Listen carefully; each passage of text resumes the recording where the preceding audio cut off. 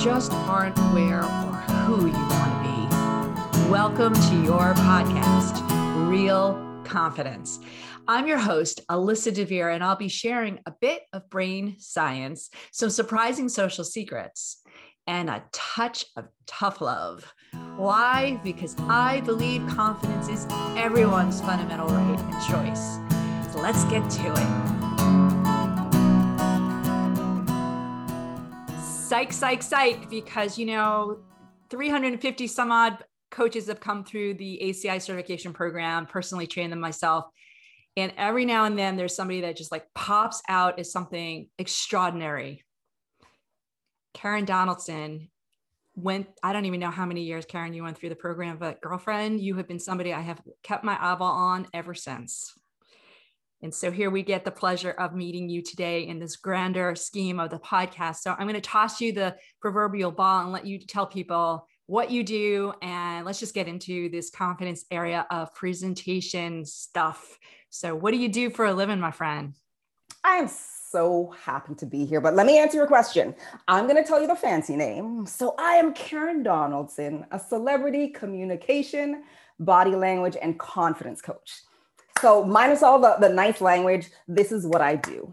I support people and remind people that they were born with confidence. And I show them how to refine and reclaim their confidence so they can show up as the most powerful and confident version of themselves in any situation, in any setting. So they can move from what's actually in their head and allow it to come out of their mouth because their voice is worthy and their voice needs to be heard. So that's exactly what I do. I get goosebumps just listening to your girlfriend. And now my audience is so this is why Alyssa picked you. You know what? There's a bazillion people out there. I know at least a bazillion myself. They teach presentation coaching. They don't all do with celebrities, needless to say, but everybody's got their take and they're all good in their own way. You have a really different approach to this. It's part of it just came through in what you said here. I think you know the answer to this question for this reason. What is it about speaking and presenting that just wigs people out? What is the reason? Good question. Here's the number one reason. We have been inundated by this stat that 70% of the population fears public speaking, or they'd rather actually die than speak publicly. And I always call it out. Listen, I'm going to say it. I hope you don't mind. That's bullshit. Amen, sister. The essence of we've been groomed and encouraged to believe that this is how it should be for all of us. And it's not necessarily true. And we're all about self-belief. And beliefs are simply a thought you keep thinking over and over and over, or a message you keep hearing over and over and over and over again. So because we're inundated by this, people reiterate it everywhere we go, we think it's true for us. And what happens is we're ingrained thinking that I should fear public speaking. So as soon as we walk into or someone says, can you speak up? Can you present? Can you lead the meeting? We go into this fight or flight mode. And when we go into that flight mode, our body goes into that freeze mode. And there's a whole bunch of other things that happen in our brain and our stress hormones, but it's this massive stat that's been pushed around and people haven't really paused and asked themselves, one question is this: have I actually had a negative or a bad public speaking experience? Or is this someone else's story that I believe to be true for myself?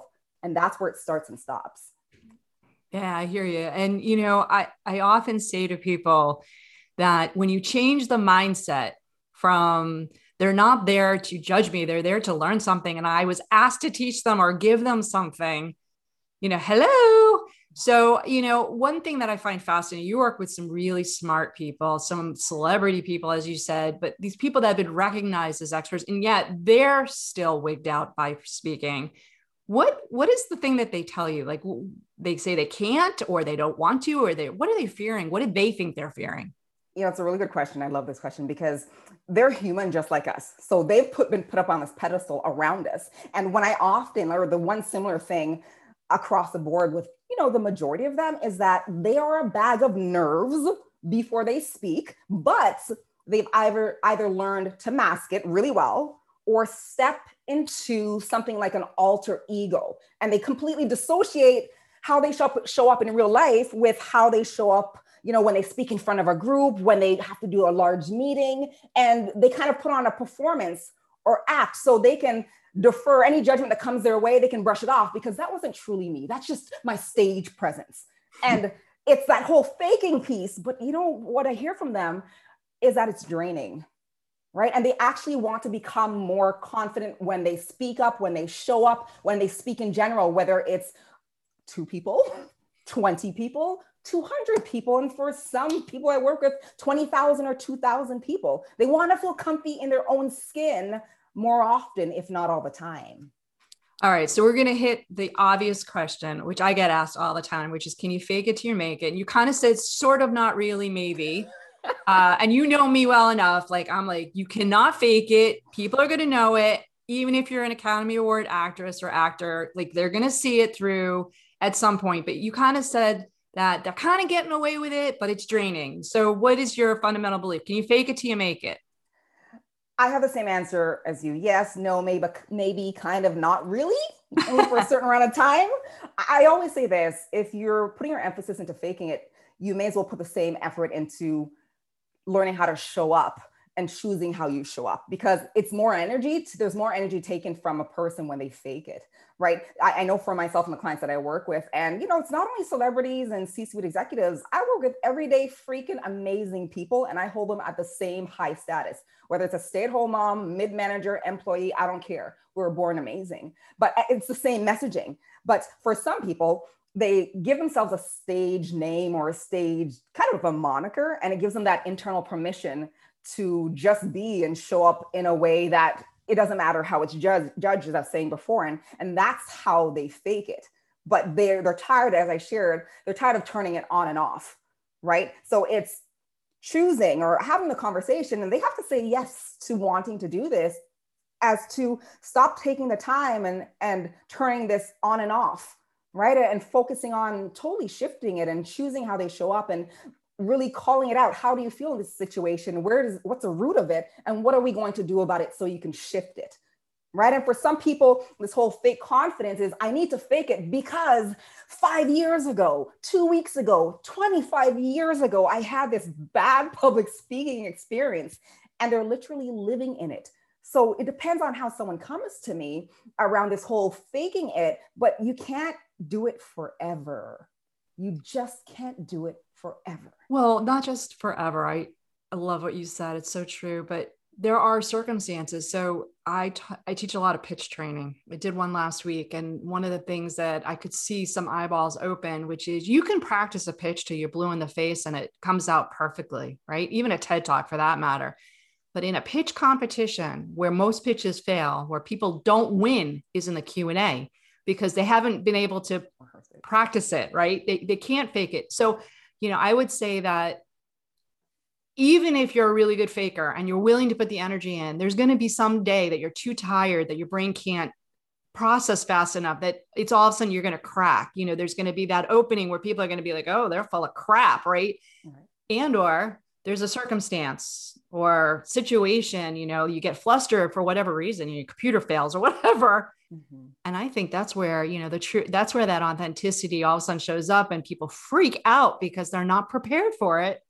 So let me ask you, you know, aside from somebody who's really polished and, you know, professional actor or all that aside, when you're coaching somebody who is come to you and said, like, I'm not a good speaker, or I don't like contributing in meetings, what's the telltale sign? Like, what is it that tells them that, or shows up, that really is the thing, like, hey, don't do that? The first thing is this, really good question.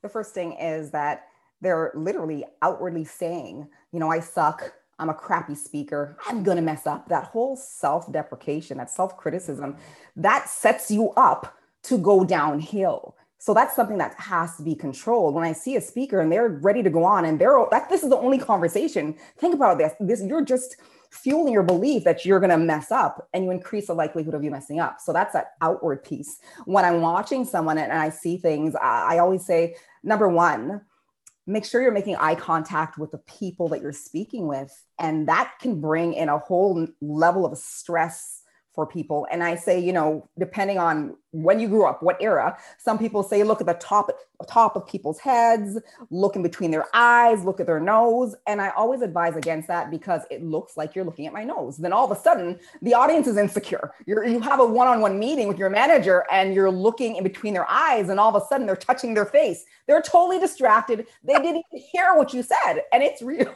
It sounds funny, but it's so real. It's so real. So make the eye contact, right? Allow it to be casual as if you're speaking with a good friend. The other thing that I always tell people, and this comes down to body language, as you know, I do coaching in that area as well. When we fidget and we touch ourselves, like overly touch ourselves, so we rub our legs, we continually rub our hands, we touch our neck, this is a telltale sign that someone's nervous. It's essentially a self-soothing gesture. Right. And the other thing that I want to make note of, or for people to be conscious of, to not showcase it, is you either speak too fast and or your sentences are fused together. And what people see is that you want to rush through this. You want it to be over as soon as possible, and you cannot finish soon enough. And that applies not just as stage work, of course, we kind of setting this up as people who are standing on stage, but this applies if you're in a meeting, if you're having a one-on-one, right? Definitely.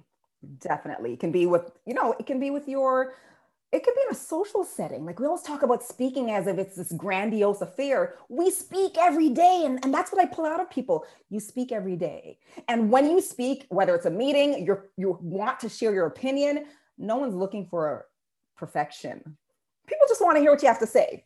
So we have to start taking that pressure off of ourselves and say, no one's looking for this fabulous expert, you know, up there, especially nowadays. People want people who are relatable. People just want to hear from people.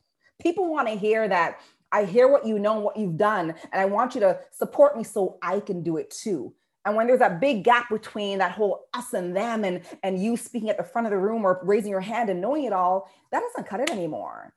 Focus on connecting with people more so than this perfection that we have in our head. Absolutely. Well, and I was even coaching somebody this morning and she was all paranoid about her virtual background. And I was like, oh, that's so passe. Like we want to see where you live. We want to see, you know, stuff on your walls and, you know, and there is that authenticity, but I think it's also getting rid of all that polish, all that practice, all that stuff that could be a fake. So, you know, talk to me a little bit. You've been coaching and working with people for a while and have had more stories, I'm sure, that will fuel many books to come. But any particular stories that you can share where like literally you flipped a switch for them in some mental, you know, cognitive way, told them the stuff you just told us and magical things happen? What was the magical things that happen? I mean, it's amazing, right? What can change? Oh, it is. It is. And for me, and I'll share a story in a moment, it's all around your mindset. I always ask people, and it's a pause exercise, and I encourage anyone listening to do it as well. Quite often, we've never challenged what we believe to be true about ourselves as a speaker. And when I say speaker, my friends, forget about stage. Speaking up, speaking at a meeting, asking for time off from work, or maybe you leading a meeting.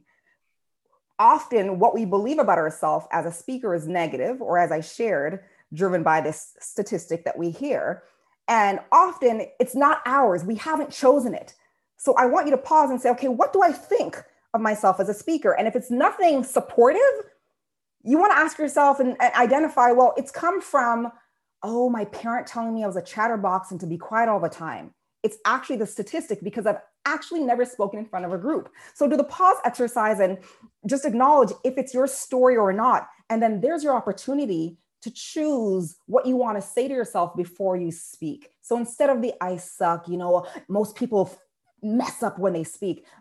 You change it and you shift it and you choose it and you're saying something more supportive defined by you, right? You know, I know what I'm talking about. I'm going to share what I know and that's it. That's all I'm committing to. I just change that conversation because that will start to recreate your current chosen belief, your supportive belief. Now, the other thing that I want to share, and it's a story more so, I want to lean into that people connect with people. People actually connect with people when they make mistakes. Don't you, in the essence that They want to hear from someone who's not perfect, because the person listening on the other end isn't perfect either. They want to know that you're human. So I once went to work with a client, and he was a manager and he had to speak in front of different groups, and he actually hated it, but it was a part of his role. And this is what he got paid to do. So to pay the mortgage, he had to fulfill on his role. But nonetheless, his perception was that, people were judging him because he made more money than them as a manager, and he didn't know how to connect. And he always wanted a perfect presentation. And he was one of those people who memorized it. And I always advise against memorizing. You want to know core concepts, but I advise against memorizing. Nonetheless, we let go of all the previous public speaking coaching he received. And I said, let's have you show up as a human being. Sounds funny. And I asked him, like, who is in your audience? How can you connect better with who's in your audience? And he said, I have a lot of parents. I know people have a lot of kids. Almost all of my staff has kids. They're around my age, but they don't know that I have kids. And I'm like, well, why wouldn't they know that? He's like, well, there's never an opportunity to talk about it. And I said, well, that's a connection point. When we can find connection points where we can show we're just alike, that will allow people who are listening to take down the barrier. And that actually takes down your stress as well, because you're just talking about yourself. So the way he started his presentations in front of, sometimes it was 2 people and sometimes it was 200. He felt the same way, right? Just as nervous either way, was just connecting as a human being. He literally asked the question. He's like, who here has kids? All of a sudden, 90% of the audience raise their hand. Now, all of a sudden, there's a synergy, there's a connectedness. And then he talked about having a teenager who, and for him, he was having teenager problems, and, the kids saying whatever and closing the room door before he was finished speaking. And he shared an experience, and the whole audience laughed and they loved it because their teenager just did it last week, yesterday, or today as well. And then all of a sudden the barrier went down, his stress level went down. And then he could go in and he literally called it out. I just want to share this information because it will help us work together and move X, Y, Z together. So just connecting as a human being, let go of being perfect, and know that, I will say this as well, go in knowing that you'll make mistakes. Don't try and avoid them, because that adds another layer of stress. Just say to yourself, mistakes are okay. I speak all the time online, media, whatever. I stutter sometimes, but it doesn't matter, because I've said to myself, it doesn't matter, because the other content that I'm sharing will help someone out there. So I stutter and I have fun with it. Yes. So, I just love your energy. It's fantastic. And, I think part of it is that energy that you bring, is that in and of itself, you could be saying anything and your energy is confident. For me, one of the turning points, as I started doing a lot of public speaking about 100 years ago, was taking the idea that it's not nerves and anxiousness, but excitement and energy. And, neurologically speaking, they are the same. It does depend on how you want to view it. And so going on stage is that excitement to share what I have to say, that I've been asked and honored with that opportunity, and just changing that mindset. So that was one of my biggest kind of like ahas as a speaker, changed my game. Any particular one that's just changed your game? You speak all the time, like you said. What's the magic for you? Oh, I'm going to be fully honest here. So I'm going to let you know what happens to me before I speak all the time. Even if I do a sit down virtual interview for TV or something, similar to you, and I get butterflies in my stomach and I start to sweat. I'm sharing too much information, but I love you all. I sweat under my arms and down my back. I could be sitting here doing nothing. And for most people, they want to reduce or remove that feeling. I need that feeling because I've reframed, similar to you, that nervous feeling that people call nervous, that tells me I'm ready. So when I feel the butterflies, yes, I feel it every single time. And that sweat starts to drip down my back. In my head, I'm saying, I'm ready. All right, let's go. I'm ready. Where most people have been just groomed to internalize that as you said, as nervousness. So what if we're supposed to feel this way before we present? Right. And that's my self-talk. Yep, Karen, you're ready. You're sweating. That's what it means. You are ready to present. We're wet. We're ready. And I'll tell you one more secret. One of the reasons I wear black, I perform, when I speak, I wear black and I often wear dresses. It's so you can't see my sweat spots, everybody. That is too much information. But gotta let him see you sweat. That's what I was told in So Mad, right? Anyway, I love that. I love that. I love it. I love it. I love it. We could talk forever. We're kind of at our home stretch here. And I just got to kind of ask you this personally. You are a force, like I said in the beginning, like a standout force. You have come into this world with this gift. And, what is the one thing, we're going to put contact information for people to reach you and all, but like, give them a gem today, something that they can do right now to be more like you. Confident, beautiful, energetic presenter extraordinaire. Anything that they can do right now. I would say this. I would say, don't try and be like me. I would say, really choose how you want to show up and put your focus on how you want to show up, and stop putting your focus on all the things that could happen and how you don't want to show up. Because quite often when we talk about it, we talk about everything that could go wrong and everything that we don't want to happen. Once we make that switch and we start the conversation with, I've got this, I know what I'm talking about, I'm excited, I can't wait to share these 3 things, that's what will happen for us. So lay off of that self-criticism, lay off of it's not going to work, lay off of I'm nervous, and choose. And that's the important word here. It's not going to happen to you. You have to choose it. And it will take a bit of time, but it's the choice that matters. And every time that negativity shows up, you're going to choose it again. And last but not least is just be human. People want you. All your quirks, I have small wrists, I don't care. Just have fun with it and be human and connect with people. And you can't fail when you're just being yourself. I tossed you that bone. It wasn't intentional, but like in my next life, I am coming back as Karen Donaldson, just saying. But your answer, thank you. And anyone who's listening, now why I picked this amazing human being to be on this podcast, because you know what? It is hard not to look at somebody as beautiful and spectacular as you and be like, oh, I suck. But you know what? The genuineness that you shared today, thank you for everybody. Thank you for everybody. It was such an honor, and you're so welcome, and anytime. So before we completely wrap up, I want to let you know that full transcripts and show notes for this and other episodes can be found on the website, www.americanconfidenceinstitute.com/podcast. I also want to remind you once again that the best way to get confidence for yourself is to give it to others. And you can do it so easily just by liking and sharing this episode on your favorite social media channels. You can even give me some confidence fuel by sending in any comments about the topics I've covered or ones you'd like me to consider for the future. So for now, this is Alyssa DeVere. Thank you for helping to bring more confidence to the world. This podcast was produced by Mindful Media. All rights reserved by Alyssa DeVere and the American Confidence Institute. Music written and performed by Jeff Weinstein.